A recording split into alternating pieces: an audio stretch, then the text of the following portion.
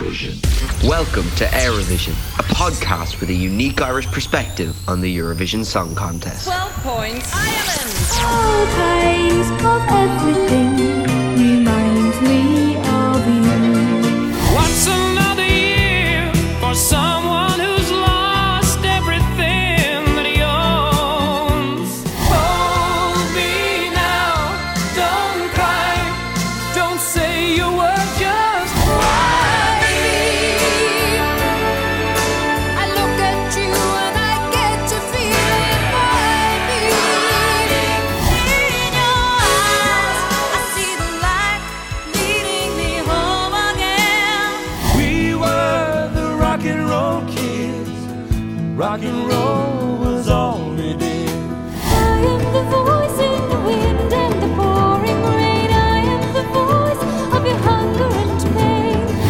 Dave Gochdina, welcome back to the Eurovision podcast and another big episode, part 2 of our Ireland discussion on what's going to happen next for us at the Eurovision Song Contest. Where do we go? What should Ireland do next? That is what we're discussing. Last time, We should go myself to the and final. Lou- Yeah! Declan McCartan inspired there. Eight.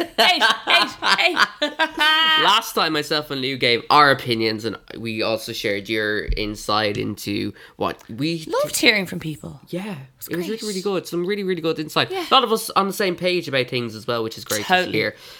But this time, Lou, we've got even more opinions, more voices, some familiar faces from the Eurovision podcast, and new familiar friends as well that you might have heard of, certain YouTubers.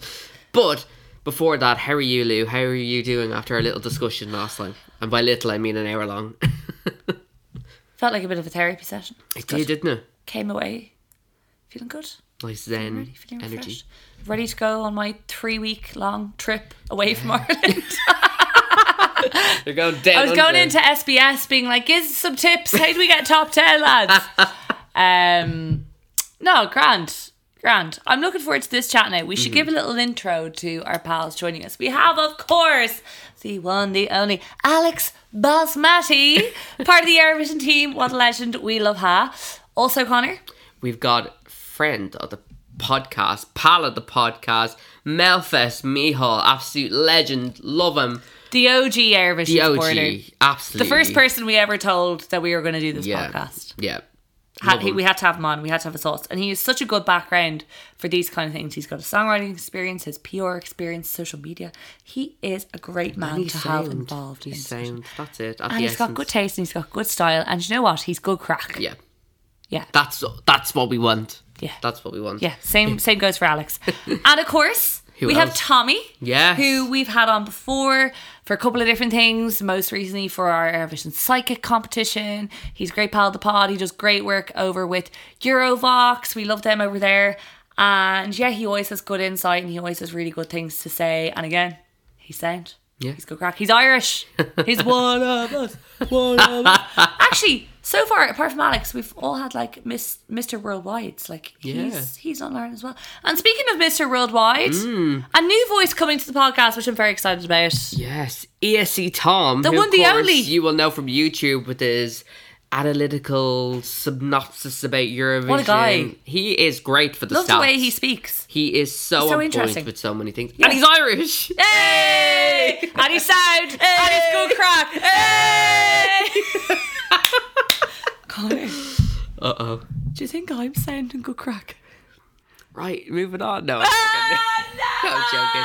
Nah, you're lovely. Czechia! You're lovely. No, fuck Czechia! off, Czechia! Leave Czechia! Oh, Jesus Christ. Leave Czechia in the past. Leave her.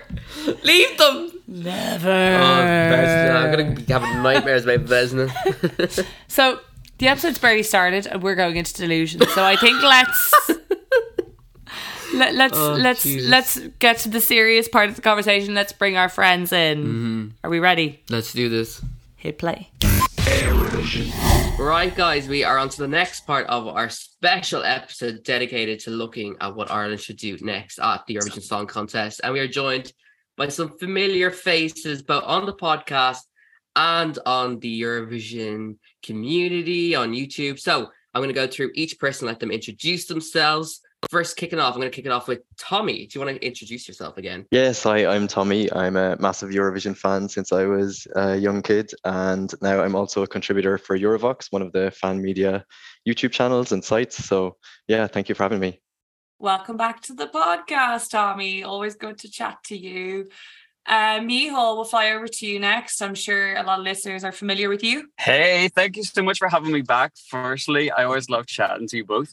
Mihal O'Keen here, or Melfest Mihal, if you're an Eurovision frequent listener, founder of Eurovision Hub, the home of Eurovision reaction videos.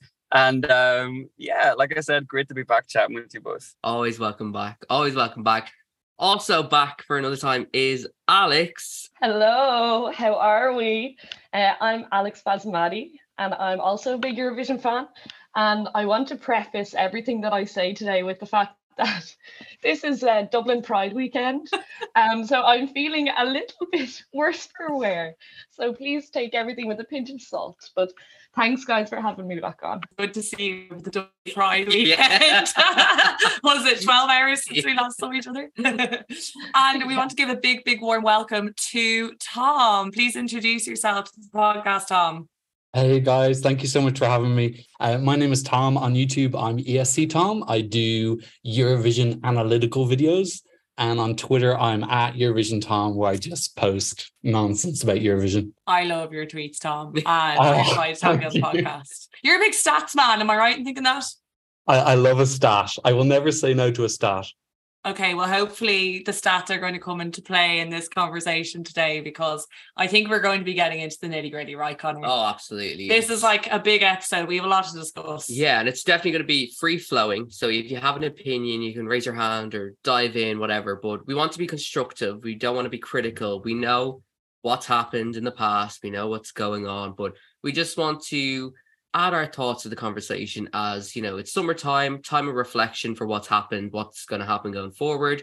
We know, of course, that Ireland's submissions are opened already, which is a big step, you know, so far. So we just want to touch on everything like that, what we should do going forward into the future, basically. Yeah. So it's going to be an interesting debate. And a bit of criticism is also natural. I think we want to be as helpful as possible.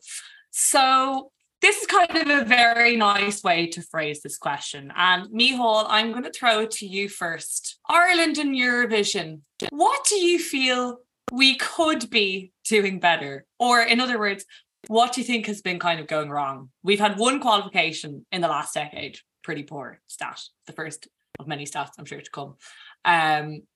What do you think? What could we be doing better? I think we could be focusing on getting the song, because we have had great acts.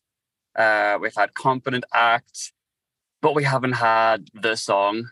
So I just think what we could be doing better is, well, like what we are doing better, we're opening up our net. Like if you go fishing for an hour, you don't really catch that many fish. But if you fish all day, then you're more likely to get more fish. Therefore, that's what I feel Ireland are doing right now. They're allowing more time to get the song. So I think that's what I would say, because Brooke was great. The Wild Youth are a fantastic act. Leslie was competent, you know what I mean? So, but their songs weren't it. You know, if we're being honest here, the songs weren't it. So I guess that kind of opens up the whole debate of national final versus internal selection. So would any of you be still for a national final, or would you be kind of veering towards that, looking for the song? I'm definitely up for a national final still. My main reason for that is when we last had internal selection, I just wasn't happy with what we got.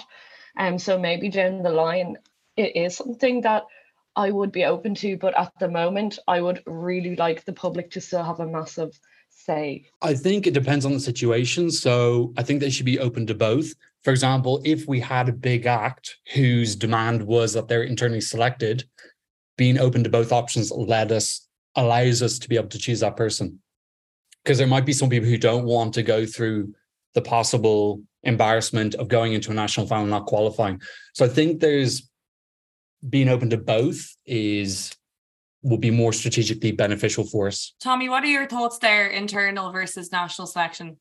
Yeah, so I go back and forth on it quite a lot, but I would have to say in the end, I think internal selection is best for Ireland, because especially if we don't have the budget for a national final, if it's going to be a budget national final that isn't that impressive and has some filler acts that aren't of the quality that you would want to be selecting from, then I would prefer if we went to an internal selection where, for example, they can pursue like established acts outside the public glare, negotiate with them, sell them the idea, sell them the package, and let them know what they can achieve like from participating in Eurovision.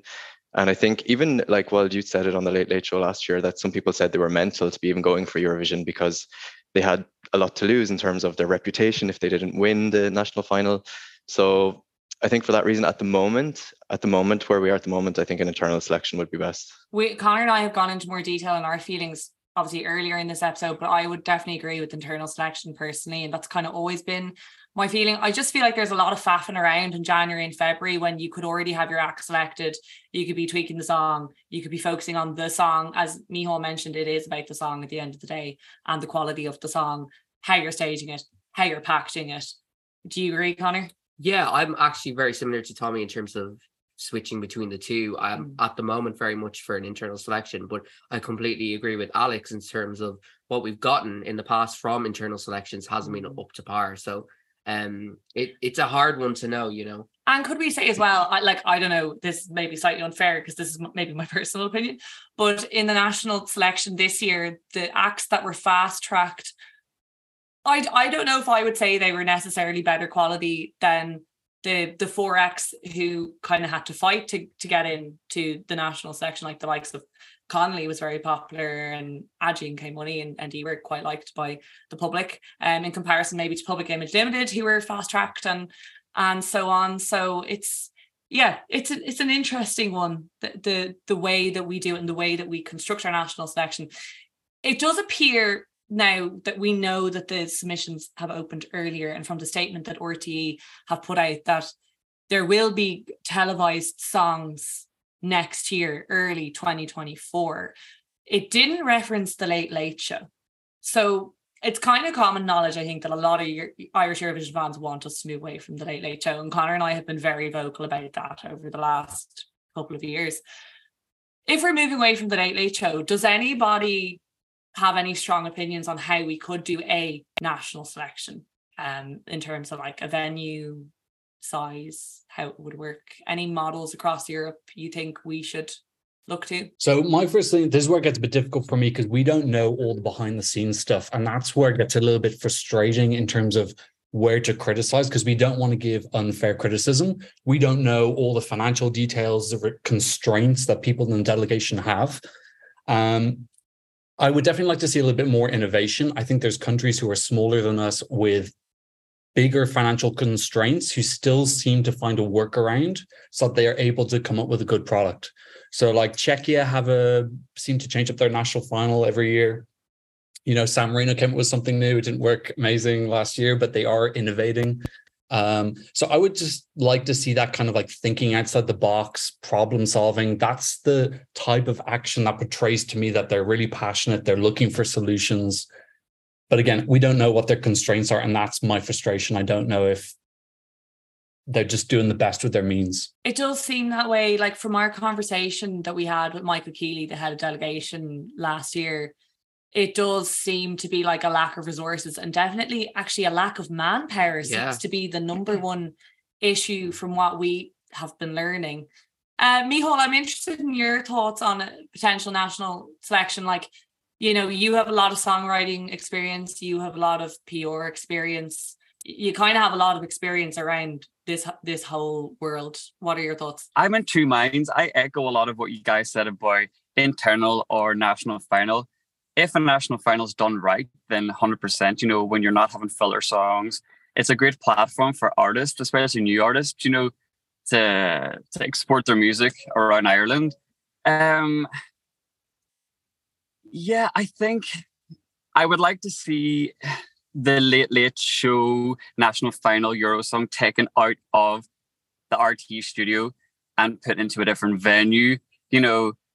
Ideally, we would love everything to turn around as Eurofans straight away and have, I don't know, not a Melfest, but like a Benidorm, this brand new production. But I'd like to see steps being taken over the years. So maybe a national final not inside the RT studio, because a lot of complaints come from the fact that it doesn't lend itself sonically, spacious wise, very well to artists and songs, and it doesn't prepare artists for the main stage at Eurovision. So a national final that is outside of RTE, again, we don't know what resources RTE are working with. Maybe it's not a complete standalone show, but even just like a rebrand, I think what we'd like to see is just a wee bit of, we want that reassurance that there's love being put behind it, and that there's love being put behind Eurovision in Ireland, if that makes any sense. That for me would be nice to see. Wee positive changes, like the song submission period. I think that's the first time ever that's happened. So stuff like that means a lot to us Euro fans in Ireland. So I think, yeah, seeing progress would be good for me. There has been obviously a lot of talk about the Late Late, and when we spoke to Michael last year, he did say that, he's not dealing with just his own Eurovision team or, himself, but he has to deal with the Late Late Show team about how that show works. And obviously that's added complications, because you have then people who produce the Late Late Show not producing a Euro song special, who know Eurovision, we're getting the same cheesy Euro kind of vision things from the past that we kind of want to move away from. So for us anyway, we felt that this year was a slight improvement. Not a huge step, but it was a small little step. So do you guys think that, moving it out to another venue would make that huge difference? Not only for giving the acts more of, a space to actually explore staging ideas and, get a better interaction with the proper crowd, but just for the show itself? Yeah, I think just from what I've learned from how it works is it's very much, I suppose, down to the constraints of the Late Late Show itself. It's more so like a feature spot on the Late Late Show rather than like a national final, really. And as I said earlier, I'm definitely pro national final still. And I think what Tom said about thinking outside the box and looking at innovation is so important. And I personally wouldn't even be that against doing something with that involves pre-recording. And the reason for that is I think when you guys have chatted about this in the past, one of the biggest issues that they come up against having a live national final is all of the production that goes into that is very expensive, which we know budget constraints are an issue. I think if they looked at possibly pre-recording some the acts with a live audience and maybe having a live results night or something like that, I wouldn't be against it. But again, I don't know what the perfect answer is, because we don't know what goes on behind closed doors and what the restrictions are. But back to the Late Late Show, I think a standalone at least would be definitely the way to go. And on that note of budget constraints, I mean, the elephant in the room, it's like, it's always awkward talking about money, like with anything. And like, it's in the news at the moment in relation to RTE, like financial things going on. So I don't know how everybody else feels about this, but and we don't get a breakdown of what every single country spends in Eurovision every year. So we can't like say things with full certainty. But it does appear that there are other countries who probably have small budgets. We don't know what that is relative to us or other countries, so we can't compare properly. But they seem to make the best of what they have. And the word Tom was using was innovation. And I think that's so true. Countries also tend to evolve their selections. So like Czechia is a great example where they start small and they've been building it up over the years into something bigger. Do you think that's a valid excuse, having a lower budget than other countries? Like, does anybody think that that's rubbish and it's not maybe applicable to us? Or do you think there is something to be said for being a Sweden or a France? I think that there's several strategies you can have for the national final. One of them is innovation, coming up with new stuff, but you can also go down the traditional route. Like if you look at Melodifestivalen in Sweden, San Remo, I know it's not national final, but it has used as a selection. Melody Grand Prix, these contests have massive history, tradition. They've got traction in their countries, and people want to enter them not just for the opportunity to go to Eurovision, but because it's a great show and they can almost pay for themselves. Like I'm pretty sure Melody Festival is not working at a huge loss. I have to admit, maybe Michal knows some of the financial details, but like if you're going to build a national fund, you got to put the work in over years and give it an identity. And you can't have an identity if you're a side act on the Late Late Show. So that's one of my major qualms with that, is that how is it building up like this traditional thing that kids will watch and then 20 years later enter and represent Ireland if it's changing all the time, the name is changing and it's on different shows, and you can't expect a national fund to just pay out immediately. You got to put the work in. Yeah, I definitely echo what Tom is saying, like especially with the public engagement part, because we've seen how the engagement from the public with Eurovision in Ireland has just kind of fallen off over the past couple of years.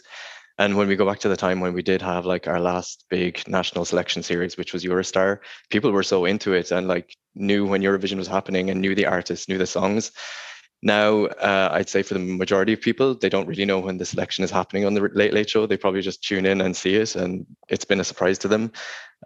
So yeah, I think there is a benefit of like building a brand, building a certain level and standard, also for the artists that they can aspire to. Like they know exactly what they're entering into.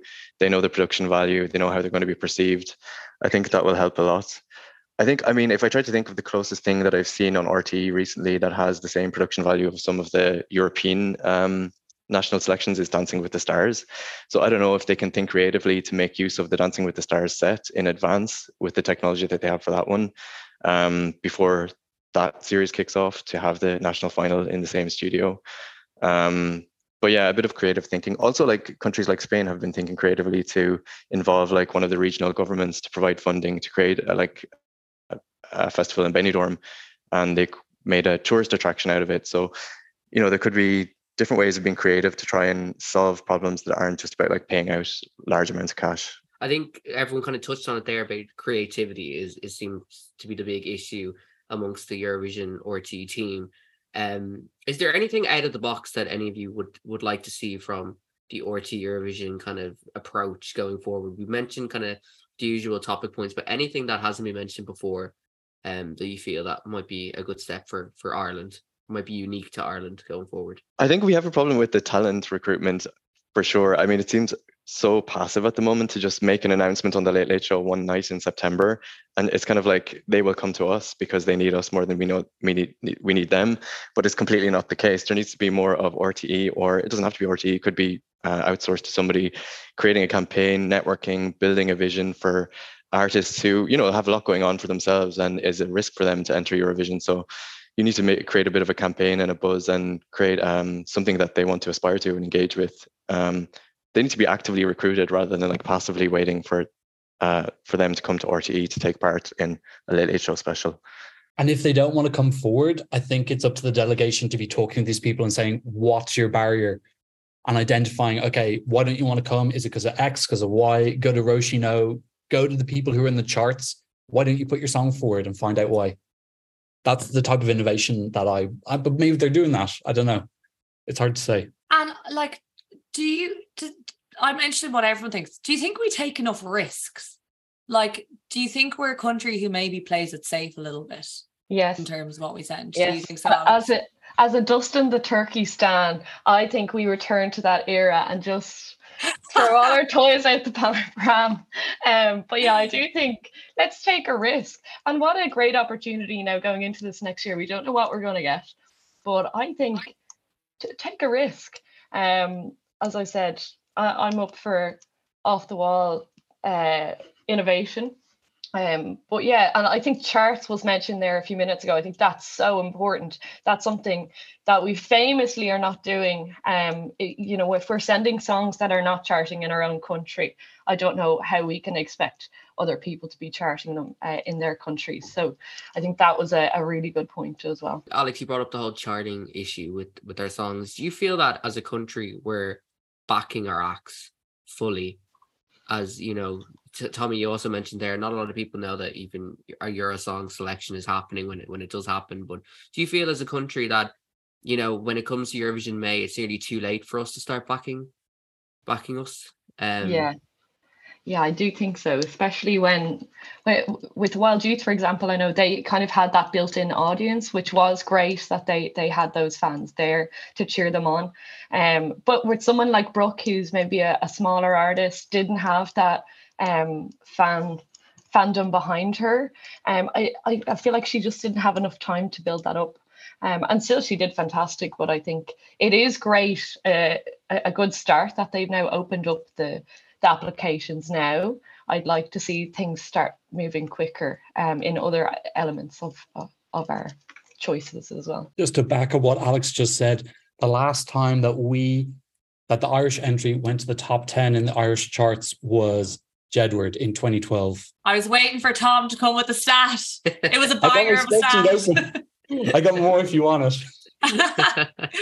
Keep them coming. I was only talking to Connor before we came on the call with you, and we were having a joke about like the stages of Ireland and Eurovision being like the stages of grief. So, you know, you have denial, where there was the point where it was like, Europe hates us. It's, you know, because they can all send songs in English now, and the block voting, you know, all the things. And then we had anger along with that. Then we had bargaining. Like Connor said, we tried to send Niamh Kavanagh again. We had depression, which, like, listen, 2016, 2017, so on. And now acceptance. It feels like in the last few years, we've just accepted that, like, We're not good. we're terrible. Like, we make this joke of like, oh, you get to grand final and you're just great because you get to choose your nationality. Like, you get to choose who you're going to back because we're never in it. Like, we've been in it once in the last decade. I'm going to throw it out to all of you. You've been given the head of delegation hat for 2024, or let's say 2025. What do you do? Like, what do you put in motion? What questions do you ask within the organisation of RTE? What do you go looking to do? What kind of a plan do you make? Like, I think I would want to make a short-term and a long-term plan. Like, I would want to sit down and figure it out. And I think I'd want manpower behind me. Mm-hmm. But does anybody have any pressing thoughts on what they would do if they were the head of delegation? I think, first of all, it needs to be a full-time, all-year job, because Eurovision is pretty much all year round now between junior and adults. And even in the off season, there's so much preparation that you need to get done ahead of time in terms of like artist engagement, etc., song selections, and preparing for national final. So yeah, I think there needs to be a full-time, fully dedicated person. And what else? I would love to see like RT collaborating with TG Cahir, like holding a space. If we do have a national selection, hold a space for TG Cahir, allow them to submit a song to the, you know, have a reserve space for a TG Cahir candidate. Even just to create a little bit of rivalry or whatever it might be. But I think those would be good, some good steps in the beginning. That's a really interesting concept, because we know with a country like Belgium that they alternate broadcasters every year. But have we ever had in Eurovision a country where broadcasters collab or work together? Like, not in my memory. So I think that's a really interesting idea. But Tom, you seemed receptive to some of what Tommy was saying there. What are your thoughts? Yeah, that's the problem with us having RT working on adult Eurovision and TG Cahir working junior Eurovision, is that they're two separate teams, I presume. I'm not sure. They are, yeah. Like, because I think France and Spain, I think their team works on both throughout the whole year. So I totally agree with Tommy in that if we had like a dedicated team, they build up more networking, they build up more relationships, it'll help for both and get more experience. As in terms of head of delegation, I think talking to fans would be good. That's like a free resource. There's so many Irish fans who are totally willing to give any help they can in any capacity. Yeah. I think going to the writing camps would be good as well. There's writing camps happening right now.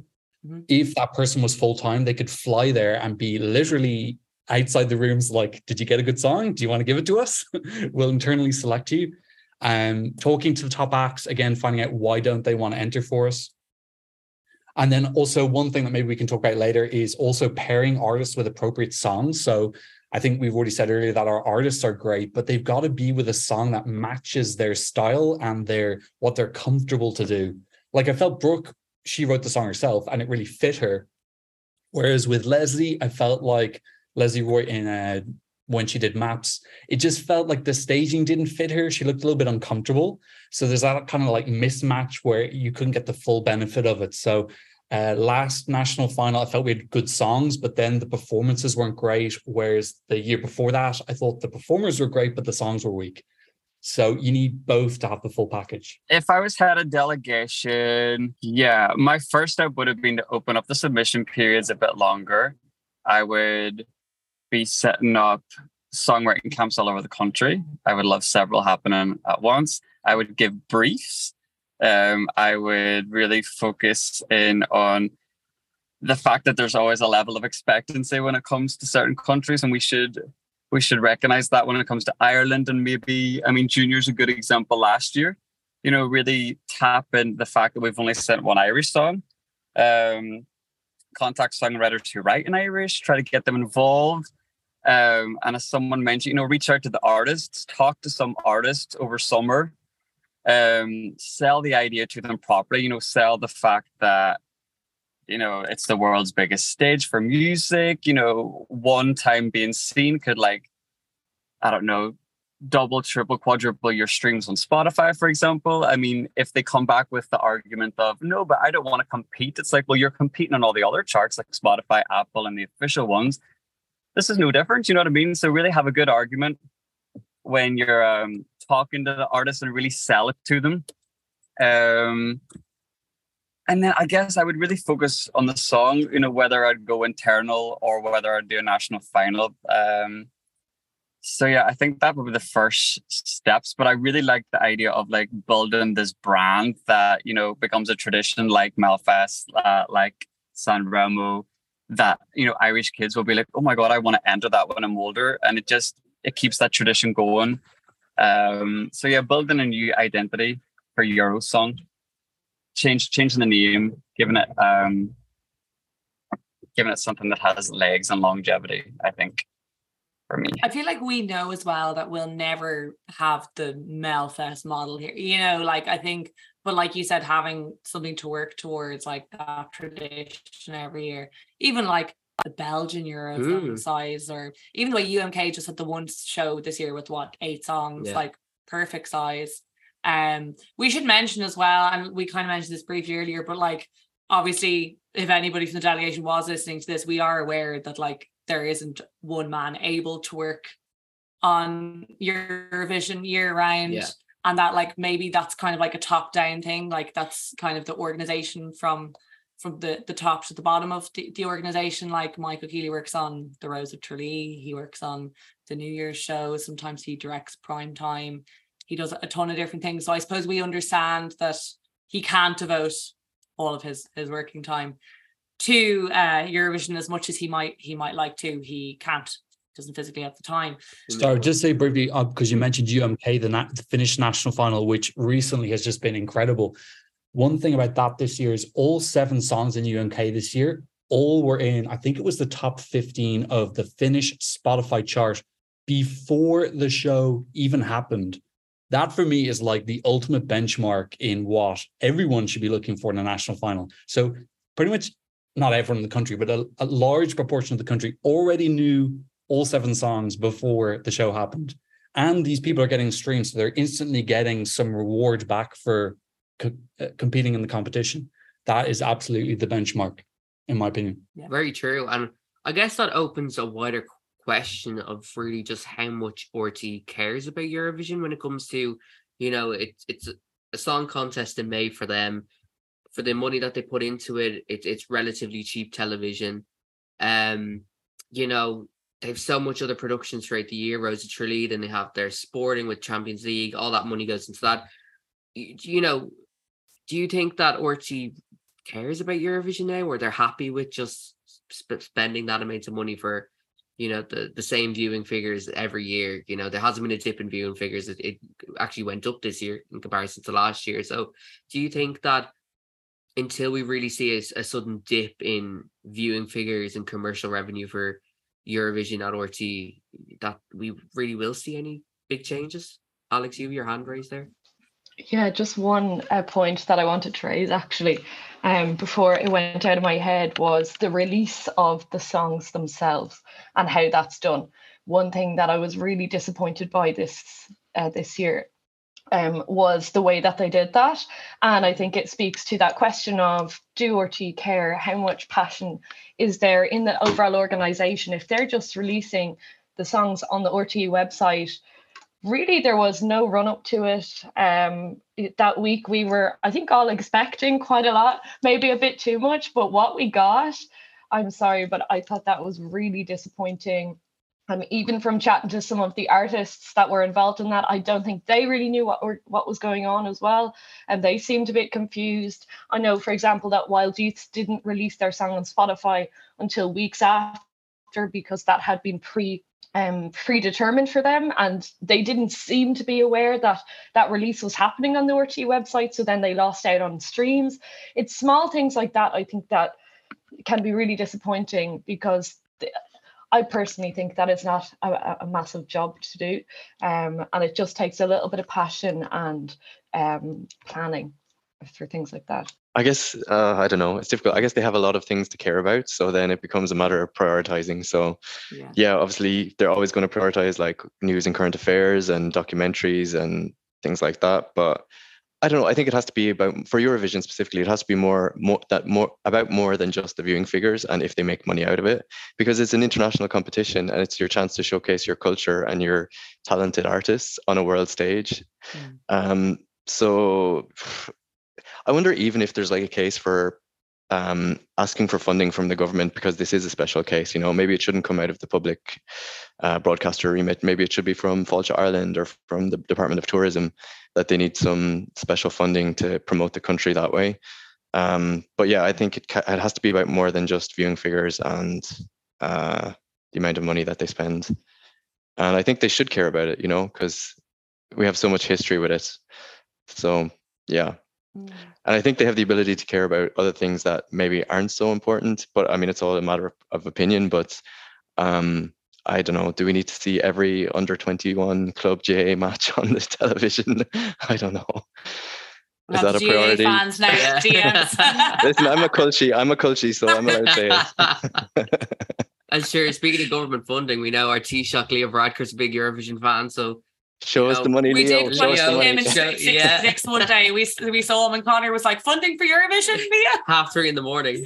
Fund Eurovision. Tom, you have your hand raised there. So just coming to the topic about whether they care, I think this brings up an issue of the role the public has to play. If you saw this year how Netherlands didn't, even before they didn't qualify, the public weren't happy with the standard of their song, and there was absolute and utter outrage on all the talk shows. Everyone was talking about it. There's no way that the broadcaster Avrottos didn't know what was going on. We've qualified once in the last decade, and there doesn't seem to be much of a furore about it. There doesn't seem to be very much pressure on RTÉ. So this is the thing, is that I think the main strategy we need is getting the public more invested in it so that there is more pressure on RTÉ, and then they will care, because there'll be an incentive for them to care. And part of swaying the public is getting them away from all this political nonsense, which I felt was a tiny bit better this year. I think the UK winning the jury and coming second last year helped a bit with that, because we were often in the same situation as them, and suddenly we lost our excuse buddy. So we're kind of on our own. We're the only person who nobody likes politically, apparently. It doesn't really make sense. So yeah, I think we need that public pressure. And so how do we sway the public's opinion? I think there's some journalists who are working to do that, like Kirsty Blake-Knox, who's working with The Independent. Yeah. She's been doing a lot of articles recently about how to solve the problem. Yeah, so many great points there. And it also, this is something I always say to you, Connor, when we're even just having our own personal chats about it, like, for me, it comes down to, what's our purpose in Eurovision? You know, what's the vision? Why are we there? I know that in Junior Eurovision, it's very clear to me with TG Cahir that the purpose is to showcase the Irish language and to give the Irish language a platform. And therefore, they really, really care about it. Not so much about results, because at the end of the day, it's a children's show. And it's more really about the child going and enjoying the experience and showing their talent. But they care about how they look, about how the performance looks. They care about how it sounds. They care about how it represents us as a nation, and ultimately how it represents our language, our national language. So then it just begs the question to RTÉ, what is our purpose? Why do we go to Eurovision year in, year out? Because like there's been no real hesitation from what we know of to keep going in every year. So like, is it about the viewing figures? Is it about cheaper television than other things they could be producing?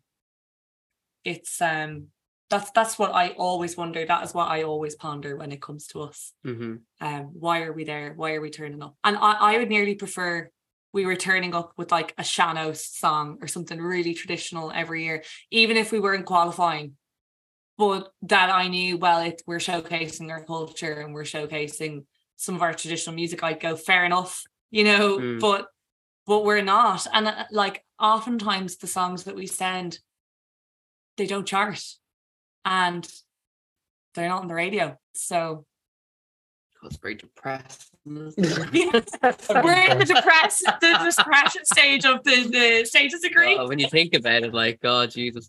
I think we should finish off on a lighter note. Yeah, actually, there's one point though, because I've just checked our DMs and stuff, and I think it would be unfair not unfair, but I think it wouldn't be right for us to bring up the head of delegation role. Obviously, there's a lot of discussion about people wanting a new person in charge, new blood. And it would be wrong of us to shy away from that. But, you know, without being negative or anything like that, do you guys feel that it is time for change? Or are we on a good pathway now of, you know, being open, opening submissions, trying different things year in, year out? What are your guys' thoughts on that? I mean, I think it's good to have some fresh blood, a fresh perspective, new energy, and some extra passion.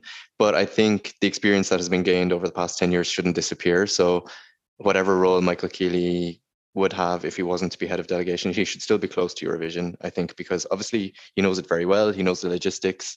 He has a lot of experience. He has a lot of skill in that regard. But I do see the advantage for someone with more of a creative passion. Not saying that he doesn't, but fresh blood, fresh energy, new perspective, all those things. Yeah, I think it's a bit of a knee-jerk reaction to just focus all the blame onto him. Like I said, there could be plenty of other factors. If he's not getting any support, if he's not getting any money, if he's asking for things and they're being rejected, maybe all the songs submitted to him are terrible. Maybe all the acts he approached say no. So, you know, if you get rid of him and bring in a new person, that person's going to have the exact same problems. So it doesn't really solve anything. Again, we don't really know what's going on behind the scenes, but I think it's just a quick fix. I think if you want to change up the delegation, maybe give him some extra help. Use the fans, like I said, who are willing to work for, I'd say a couple of fans will be willing to work for free. Bring in some interns, bring in someone to help him, give him that extra manpower. Don't just take the quick fix, get rid of him. I agree. I think it may be actually searching for someone to advocate for them on a higher level. I really don't think it's down to one person. And as you guys mentioned earlier, it does seem to be maybe higher up in the organization where priorities are like budgets, things like this are decided. And so maybe it's about finding advocates in other places within the organization.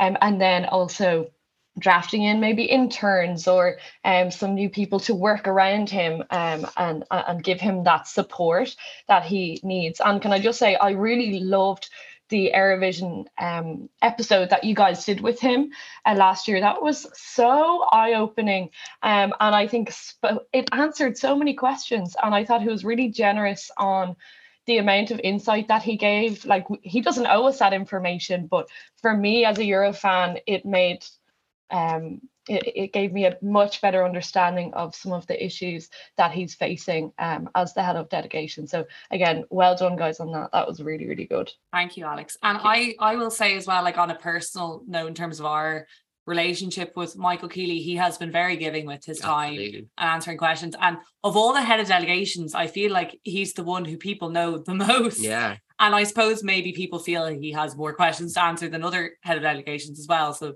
there's that. But he has been very giving with his time. And I do feel that he's been quite open to listen to feedback. Absolutely. Once people are obviously respectful with it. Micheál, have you any other thoughts there? I feel like you guys said everything. I agree with it all. I think that he should stay in his position, but he needs a hand and he needs a wee bit of money. And he'll be on his way. But it feels like there's like change coming. It's like when you're stuck with like loads to do, it's like if you got loads of housework to do and you're only one person, it's going to take a wee bit longer. But like many hands make light work. You know what I mean? So it's kind of that vibe. Just yeah, everything you said, just a wee bit of support, a wee bit of guidance. But he's got a lot of experience. He's done this before, so the foundations are there. It just needs nice wee bricks now to build it up. So yeah, everything you said, I agree with. It's great to hear that we're all on a consensus about, you know, him staying, and you know, just giving him more support, because like you said, like he's so open, he's so transparent with things, and it's clear that from our interview anyway, from speaking with him, we both kind of came out of it thinking that, you know, it's a bigger issue, you know, organization wise. RTE just need to give him more support as you know, for the Eurovision RTE team. That's what needs the support, as opposed to changing the whole team around, you know, getting rid of him and stuff like that. But it's great to see that there's a consensus with that, which is nice. And that whole idea that a few people here have been mentioning about like an intern or somebody to come in and help him, I like that idea, because and you see it in a lot of workplaces or organizations where somebody is nearly mentored into a role, and then should the organization move on, then you're not dropping somebody fresh into the delegation. Yeah. It's somebody who's been learning, who's been experiencing. So it kind of, I'm sure there's so many capable people and willing people out there to take on a role like that. I volunteer as intern. It's like the Hunger Games. I want the job. Tom volunteers as tribute. Don't edit that bit out. I want it saved so that everyone heard I asked for the job first. We'll back you, Tom. We'll back you. ESC Tom jumped in first. He's first in the queue. I would love to finish out by just asking everybody, and like yourself included, Connor, I know we talk about this all the time, dream Irish act for Eurovision. If you were the salesperson and you could go directly to one or two Irish acts and convince them to do Eurovision for us and try and turn the tide and get us qualified into the final, whose door would you be knocking on? I'm going to kick it off and say Lyra is the obvious one for a lot of fans. A lot of people love Lyra. I've been really backing this group called Imlay, and Shabelle and Roshan Choga, because I would love some Irish language representation to go into adult Eurovision for us. So that would be my pick. I love Lucy Blue. She is an artist that I've discovered. Yeah, she does. She's an artist that I've discovered over lockdown, and she's still up and coming. She's, you know, not a lot of people know. She's not getting a lot of radio play, but she has great music. She's a great vocalist. She's young. She's got an image as well, which is really important. I feel like, you know, you need to have that artistic representation throughout your music and your look and your styling. So for me, I think that'd be one. But I'd love Roisin as well. I'd love Roisin. Her music's brilliant. But yeah, those would be the two for me, I think. I'm going to say CMAT. I think her songwriting is really unique and quite intelligent and clever and quirky. And I think her as a performer, she also has a good stage presence and like a really good visual, a really good aesthetic. And her songs and her presentation all seems very authentic as a package. So I think she has the star quality that would be needed. CMAT for me. The person that jumps to my mind first would probably be Erica Cody. I have seen her kind of on the peripherals of Eurovision. I believe she was on our jury this year. And she's been kind of engaged in the competition for a couple of years. She knows Brooke as well. And I think she'd be fantastic. I think it's really down to the song, right? I mean, we all know that. So however, I do think she'd bring a lot of passion, and the fans, I think, would really get behind her, because I know that she would put in a lot of work and she'd have the dance moves and she'd be really invested in the competition. I want Brooke back, by the way, at least next 5 years, I'm hoping. I'm manifesting it right now for us.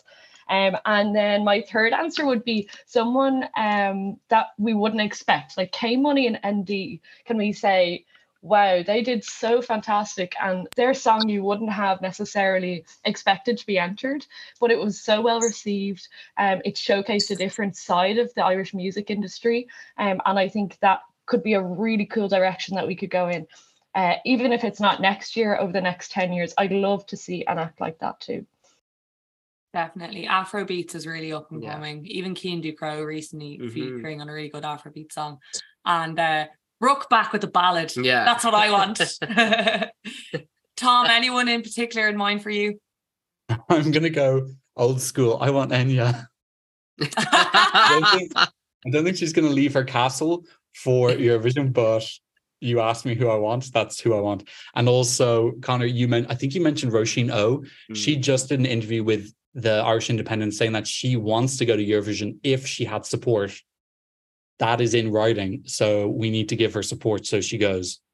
Having spoken to her in my work one day and forcing her, being like, would you do Eurovision? She said that she would definitely be in person, just force her to go. Yeah. So she's definitely one that's shown interest, and I know Imlay, of course, as well, have shown interest too. So there's loads of acts out there that would have some sort of interest. It's just about hammering down and getting to, to go to. I just feel like the fans are starting to do a lot of the networking. That's it. Mihal, what about you? Who would you like to see in Ireland? I have a playlist ready. So my number one is Louise. You said her name properly. Sibel. So she is my number one. She is going to be our 8th win. I'm sure of it. Number 2 is Luz. Yes. Then I have Cian Ducrot. Yeah. I have. This is like my dad. Yeah. Like to pronounce it. Cian Ducrot. Yeah. I have Pa Sheehy. Oh yeah, Pa Sheehy. I have obviously Lyra's on everyone's lips. Tim Chadwick. Who else do I have? Fontaine's DC, Fizzy Orange, Picture This. My list is endless, but my number one is Sibel. Another name that gets thrown around a lot is Orla Gartland. Yeah. Actually a childhood friend of mine, believe it or not. A bit crazy. There's so much Irish talent though, right? Yeah, there is. And again, it's just about hammering down the, positive impacts that the Eurovision Song Contest can have on your career. It's not about winning, simply getting to the final can do so much. Simple things like that. That shouldn't be our aim, but it's just simple things of how Eurovision can throw your career into a whole different stratosphere now. So it's just about trying to convince them. Tom, you have your hand raised. A great example of that is Joker Out this year, who came 21st for Slovenia, and they just sold out a couple of venues in the UK to the point that they had to find bigger venues to accommodate how many people wanted to buy tickets to their concerts. So there's an example. They got to the final and they're selling out concerts in the UK. Thank you very much, Alex. Thank you, Mihal. Thank you, Tommy. And thank you, Tom, ESC Tom, on YouTube for taking the time to join us today. It's been a really eye-opening discussion. And I think one will probably be continuing to have as time goes on. And fingers crossed for 2024. Bring it on. Bring it on. Gurmina Mahabib, guys. Okay, that was a really, really interesting conversation. Thank you so much to Alex, to Mihal, to Tom, and to Tommy for joining us. We really, really appreciate their time, their expertise, and their opinions on all things Ireland in Eurovision. Great laugh. And the thing I always love about those Zooms, like when we have a group on, is as well as the recorded chats, it's like the chats we have afterwards and the little catch-ups and stuff. How are you? How are you? How are you getting on? What are you up to? So, yeah, it's brilliant. Thank you to them again. Really greatly appreciated. I think for now, anyway, we've like squeezed all that we can out of the tube of like what can Ireland do, and we've had so many voices involved for now. So I'm going on a little holiday. Yes. Connor's working away. We might see some of you in Manchester. Yeah, Manchester calling. At the end of July. We're going abroad again. Mr. and Mrs. Worldwide. Oh. So yeah, we may see some of you out and about. Please come and say hello to us. If you see us anywhere, we'd love to see you. And keep an eye out, because it's going to be a little bit quiet for a couple of weeks after this episode drops. Given we're away, and the post-production takes a bit longer after we record and so on. So there'll be a little bit of a gap. But in August and September, we're going to have some bangers dropping of episodes, if I do say so myself. Yes. Do you agree, Connor? I agree. We're getting a few very interesting people on to talk. Yeah, some great guests in the lineup. So do stick around. Don't go anywhere. Yeah, and it'll be the Eurovision New Year before we know it. It'll be September Say 1st. that, Jesus, I'm still trying to recover from 2023. No matter. Connor's like a bit 2024. traumatized. He's like, I don't know if I don't know what I'm doing. I don't know if I'm going to Sweden. I don't know. Yeah, Everybody's everyone else is like, like, are Lou, you are you going going? to Sweden? I'm like, yeah. And I'm And just like, Connor's like, pending. I'm still recovering from Liverpool. Like, what do you mean? Pending. I don't know. No, fair. I'll decide soon. I'll bring him. Don't worry. I'll be in the suitcase. If there's anything both Connor and I get or have, it's FOMO. True, yeah. FOMO. I say it now. Mo. Take a video. It's FOMO. Fear of missing out. On that note. Yeah, he'll be there, guys. Don't worry. He'll be there. That's the decision made, I guess. Yeah. The work It's the same with wife. Manchester Calling. The I was work like, wife. I Oh, think we you were were on like- night out, and I was like, Connor, you're coming to Manchester, yeah. No choice. And then I came in today. I was like, have you booked your ticket? No, and I booked And within it there 5 and then- minutes, he booked it. Yeah, so I'm officially going. Sometimes you just need the work wife to give you a bit of a nudge. Linda Martin That's style it. poke. Oh, fucking hell! Don't remind me about that. Did we ever sell that story in the podcast? Poke. Yeah, we did. Yeah. It was probably the first thing you said after Liverpool in the podcast. God, that was fucking mental. Yeah. But there we have it, guys. Thank you so much for tuning in to our little two-parter series, Thank which just you. had to be done. I thought it was helpful. I thought it was constructive. I don't feel like anybody was being overly critical, because look, we don't want to make things personal, as we've said, to like delegations or to individuals, and it's all about the broadcasting organisation and us being represented as a country, as a nation. So thank you so much for listening. Thank you so much for joining in the discussion online if you have done so. Of course, don't miss out on any more future discussion and any more future episodes that are going to drop. Our social medias, where have you been if you're not following them? Airvision Podcast on Instagram, at Airvision Pod on Twitter, Airvision Podcast on TikTok. TikTok is a hopping at the moment. Get over there, see what we are posting up. We're on YouTube. The full Joker Out interview is up there. It's a good bit of fun if you want to go and check that out. Lots of fun laughs from there. You can, of course, also email us at airvisionpodcast@gmail.com. But for now, it's a brief adios. It's a slán go fóill. And we will chat to you closer to the end of the summer. Ha. Yeah. Good luck down under. Safe travels. Have a great time. Promise me it's gonna be alright. Oh. I'm so glad that none of Connor's family are in the house right now. Be like, what the fuck? But there you go. Good eye, mate.